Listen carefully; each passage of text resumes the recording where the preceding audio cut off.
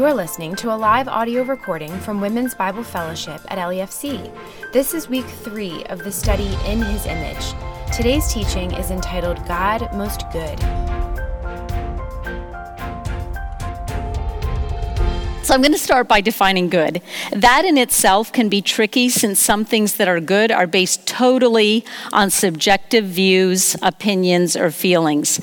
My husband would describe pizza with massive, thick globs of cheese as good, very good.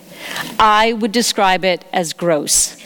I do like cheese on my pizza, but not like he does. Good can be based on personal preferences. However, when describing God, and then later when describing how we should reflect Him, good does have a more objective meaning. Some definitions I found: good as an adjective, to be desired or approved of, high quality, pure, moral, conscientious, worthy, exemplary, outstanding, admirable. Good as a noun, morally right, righteousness, a benefit or advantage to someone or something. In the Old Testament, I found a few different Hebrew words used, but the most common was tob, T-O-B, which means pleasant, agreeable, beneficial, best, favorable, splendid, upright. And in the New Testament, there were 2 Greek words often used, agathos and kalos. Some meanings were beautiful, better, commendable, fair, fine, honest, honorable, what is right, valuable, or virtuous. Excellent in its nature and characteristics, praiseworthy and noble. In reference to God, A.W. Tozer defined good as kind-hearted, gracious, benevolent in intention. He said, "The Lord's goodness is the drive behind all the blessings He daily bestows on us." Scripture makes it very clear that God is good and all He does is good. And as with all of God's attributes, He is good eternally, always has been, always will be. He is infinitely and perfectly good. There are no degrees to His goodness. It can never be to a lesser amount. And He is immutably good, never changes. He cannot be anything other than good. Arthur Pink wrote, "There is such an absolute perfection in God's nature and being that nothing is wanting to it or defective in it, and nothing can be added to it to make it better." He goes on to explain that God is originally good, good of Himself. His goodness is underived. It is the very essence of His eternal nature. There's a Latin phrase, summum bonum, which means the chiefest or highest good. We could even say, as long as there are no grammar purists in the room, that it is the goodest good. And that is what God is. Only God, always God, pure, exemplary, morally right, praiseworthy. I found this fact really interesting, that the original Saxon meaning of our English word God is the good. Since God is only good, always good, then it logically follows that everything which emanates from God is good. Psalm 119:68 states, "You are good and do good. Teach me your statutes." We're all familiar with Genesis chapter 1, and Jen highlighted this in her chapter, the creation account when Almighty God merely spoke the world into being. And 6 times we find the phrase, "It was good," or "God saw that it was good." And verse 31 reads, "God saw everything that He had made, and behold, it was very good." Indeed, His creation is very good, all He planned and designed. How creation itself provides food for every type of living creature. How plants need carbon dioxide and give off oxygen, and we need oxygen and give off carbon dioxide. And the variety in creation. Did you ever reflect on the fact that God could have made everything one color, but instead He gave us such a range of beauty? I love the springtime when all the trees are budding, and I'm always struck by how many different shades of just the color green there are. God could have made all fruits and vegetables taste the same, but in his goodness, he gave us a plethora of flavors for our enjoyment. And not just the physical world around us. David in Psalm 139:14 states, "I praise you, for I am fearfully and wonderfully made. Wonderful are your works. My soul knows it very well." I realize there may be days when your body doesn't feel so wonderful. The older I get, the more I can relate to that. But truly, we are amazingly designed. We have eyelids to protect our eyeballs. Our eyes produce tears so they don't dry out. Our nostrils have little hairs that act as filters. Our thumbs can move independently of our fingers, but also work in tandem with them. And the list goes on. Scripture has much to say about the goodness of God in other ways also. Psalm 106:1, "Praise the Lord. Oh, give thanks to the Lord, for he is good, for his steadfast love endures forever." In God's goodness, his love for us is steadfast and eternal. Ina talked about that last week. Jeremiah 33:11 charges to give thanks to the Lord of hosts, for the Lord is good. For I will restore the fortunes of the land as at first, says the Lord. In God's goodness, he promises to restore what had been described in the previous verse as desolate, a waste. And that's exactly what he does for each of us upon our salvation. Note the words preceding "for the Lord is good," that we are to give thanks to him for his goodness. I fear that sometimes in my life I neglect to do that. So many ways he is abundantly good, but I take them for granted. I woke up today. I can walk. I can talk. I see his created beauty all around me as soon as I step outside. I have people I love who love me. I have his word at my disposal. I have a room waiting for me in heaven.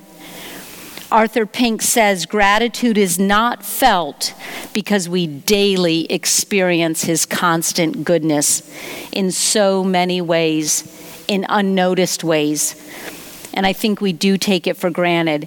And instead, we focus on hardships or trials, and secretly we wonder about God's goodness in my life.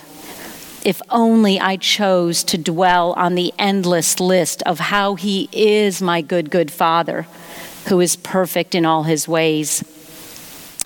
Psalm 31:19 reads, "Oh, how abundant is your goodness, which you have stored up for those who fear you and worked for those who take refuge in you. His goodness is plentiful, more than we can imagine and certainly more than we deserve." Psalm 34:8 instructs the reader to taste and see that the Lord is good. Blessed is the man who takes refuge in him. God in his goodness protects us, provides a safe place for us, and assures us that we are blessed when we take refuge in him, not in ourselves, not in others, not in the world. Another Psalm of David, 145 and verse 9. "The Lord is good to all, and his mercy is over all that he has made." God's goodness is evident in his mercy that he generously pours out on us. One of my favorite scripture passages is Isaiah 43, 1 through 3. "But now, thus says the Lord, he who created you, O Jacob, he who formed you, O Israel, fear not, for I have redeemed you. I have called you by name. You are mine. When you pass through the waters, I will be with you. And through the rivers, they shall not overwhelm you. And when you walk through the fire, you will not be burned, and the flame shall not consume you. For I am the Lord your God." Note that it says, when you pass through the waters or the fire, not if. But the promise is that the water will not overwhelm us and the fire will not burn. We have two choices when we read these verses. We can dwell on the water and the fire and doubt God's goodness, or we can focus on his promise to bring us through and praise him for his good protection and presence. Psalm 86:5 gives another assurance. For you, O Lord, are good and forgiving, abounding in steadfast love to all who call upon you. His goodness is manifested in the forgiveness he promises to those who call upon him. And what comfort we find in Jesus' words in Matthew 7:11. If you then who are evil know how to give good gifts to your children, how much more will your Father who is in heaven give good things to those who ask him? He shares his goodness with us. He gives us good gifts. I am not here endorsing a name it, claim it theology. We need to allow God to define the good, because he is perfectly wise and loving. He knows best what gifts we need. We cannot allow our emotions or feelings to define good. Are we willing to allow God to choose the good for us, even if it isn't always pleasant or comfortable, even if we have a hard time seeing any good in the moment? Not only does he give good gifts, but he can make good out of situations that are anything but, are in fact evil. I don't have time to go fully into the story of Joseph. It may be familiar to many of you. Joseph was sold into slavery by his brothers out of their jealousy of him. His father believed he had been killed by a wild animal. Later, when living in Egypt, he rose to prominence and held a key position, but he was falsely accused of adultery and placed in prison. A lot of not so good stuff happened to him, but God clearly had his hand of protection on Joseph, and through him, his family, as well as countless others, were saved from famine. And his family came to live in Egypt, a key to God fulfilling his perfect plan and covenant promise. When his brothers fall down before him in shame for what they had done, and they worry about what he may do to them, Joseph replies in Genesis chapter 50, verses 19 through 20, "Do not fear, for am I in the place of God? As for you, you meant evil against me, but God meant it for good, to bring about that many people should be kept alive as they are today." As we consider the story of Joseph, it's hard to see any good in a lot of it. But we do not have the wisdom or foreknowledge that God has. He knows the end. He sees all of eternity. He has the big picture and the greater good in mind. The question is not, can God make good? He can. The question is, will we trust him, his character, even when we don't see the good? Romans 8:28, that Jackie actually prayed, is a very popular verse to quote, especially to someone enduring a trial. And we know that God causes all things to work together for good, for those who are called according to his purpose. But we often fail to continue reading onto verse 29, which highlights that God predestined us to be conformed to the image of his Son. Perhaps in certain seasons, that may be the good that he's working out, that we would be conformed more to his image, even if it means the difficulty we are facing continues. God is good, which means Jesus is good, always, only, eternally. In John chapter 10, verses 14 through 15, Jesus says, "I am the good shepherd. I know my own, and my own know me. Just as the Father knows me, and I know the Father, and I lay down my life for the sheep." So many ways we see the goodness of Jesus in just these two verses. A shepherd cares for and leads and protects his sheep. So Jesus does for us.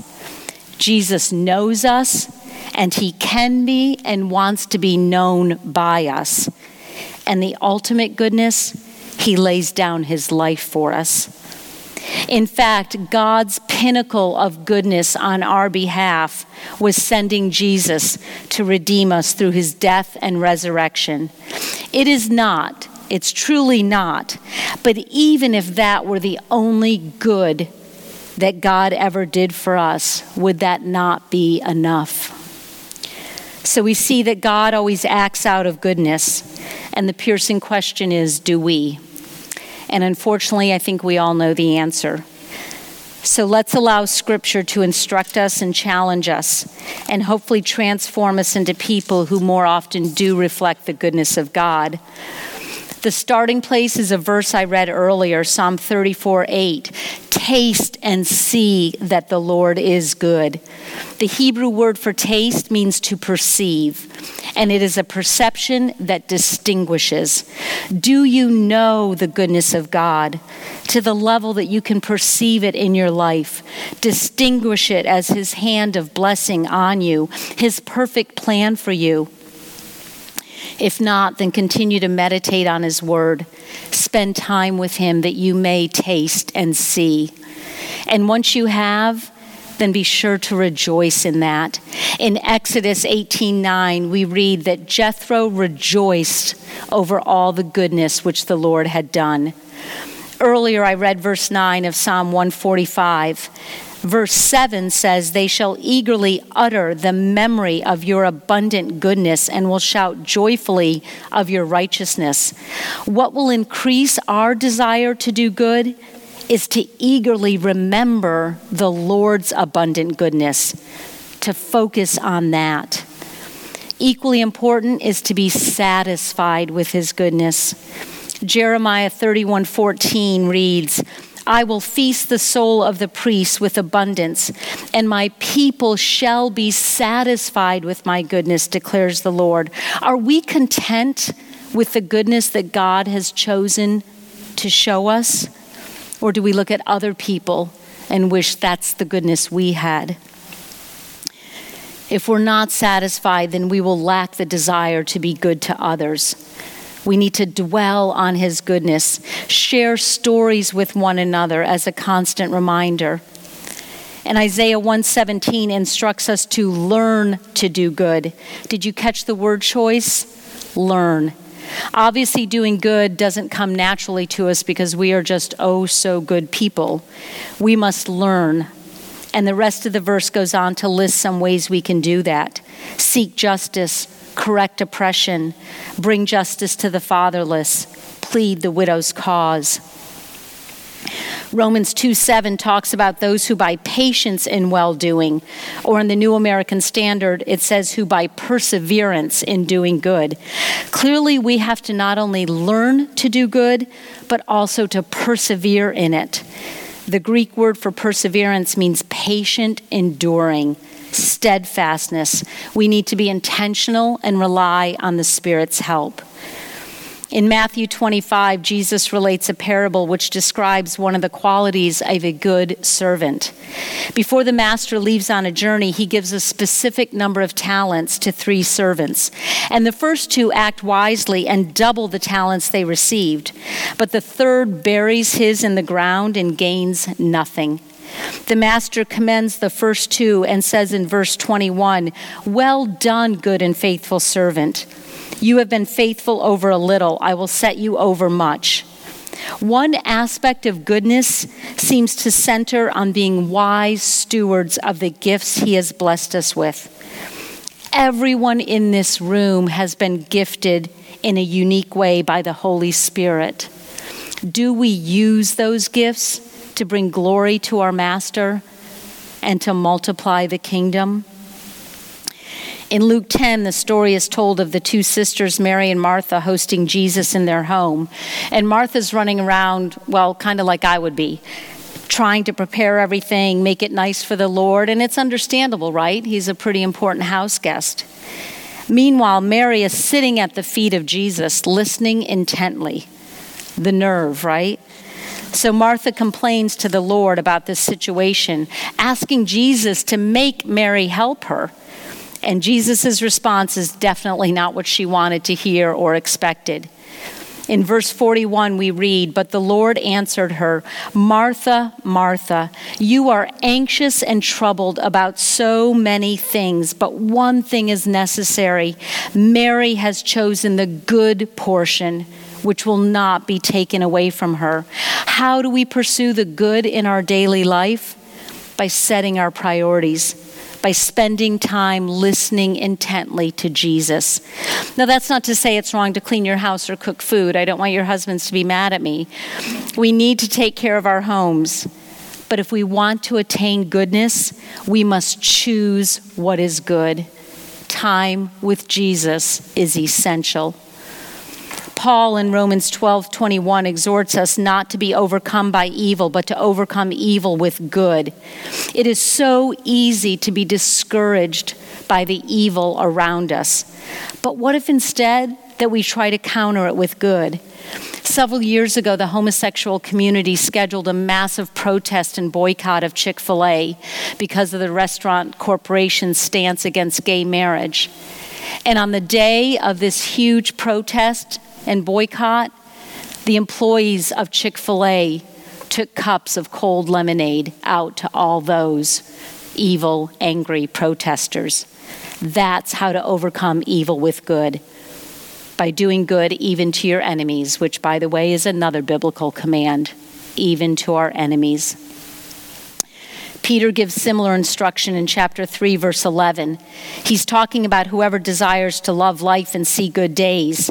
He informs them they must turn away from evil and do good. And Amos in the Old Testament exhorts in 5:14 to seek good and not evil, that you may live. And so the Lord, the God of hosts, will be with you. Again, we see it has to be intentional to seek good. And the assurance is that we will have the Lord with us when we do that. Galatians 6:10 states, "So then, as we have opportunity, let us do good to everyone." Note in the beginning where Paul said, "as we have opportunity." I used to pray that God would give me opportunities to show love and to share the good news of him. And then I realized that that is not the prayer I needed to utter. There are opportunities all around me every day. Now I pray that God would give me the eyes to see them and a willing heart to do them. We know from Galatians 5 that goodness is one of the fruit of the Spirit. And our abiding in the true vine, Jesus, should mean that we are producing good fruit in our life, that goodness is evident in us. It is a fruit we are to display with the Spirit's help. And what does it look like? According to our definition, morally right, benefits someone else, admirable. Goodness means we are honest, honorable, kind-hearted, gracious. And we do this because of our gratitude to the Lord for his abounding goodness in our life. Trust in his goodness even when you do not feel it or see it. Charles Spurgeon said, "Never tolerate unbelief as to God's goodness. Whatever else may be questioned, this is absolutely certain, that Jehovah is good. His dispensations may vary, but his nature is always the same."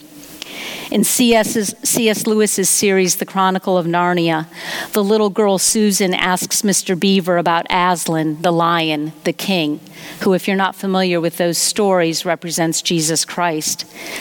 And Susan asks, "Is he safe?" And Mr. Beaver replies, "Of course he isn't safe, but he's good. He's the king, I tell you." Ladies, we worship a very good king, the goodest good. And because that is who he is, everything he does is only good. Believe that, trust that, and then rejoice and praise him. And how best to say thank you by displaying goodness in your life to those around you.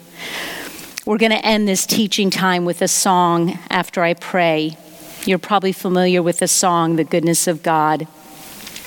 Feel free to sing along or feel free to make it your prayer and just listen. Either way, I encourage you to allow the words to both comfort and challenge you. I will sing of the goodness of God. All my life you have been faithful. All my life you have been so, so good. And I have lived in the goodness of God. With every breath that I am able, I will sing of the goodness of God. Note that there is no mention of feeling. There's acknowledgement of the truth. God has been faithful and good and has held us every day. He has led us through the fire.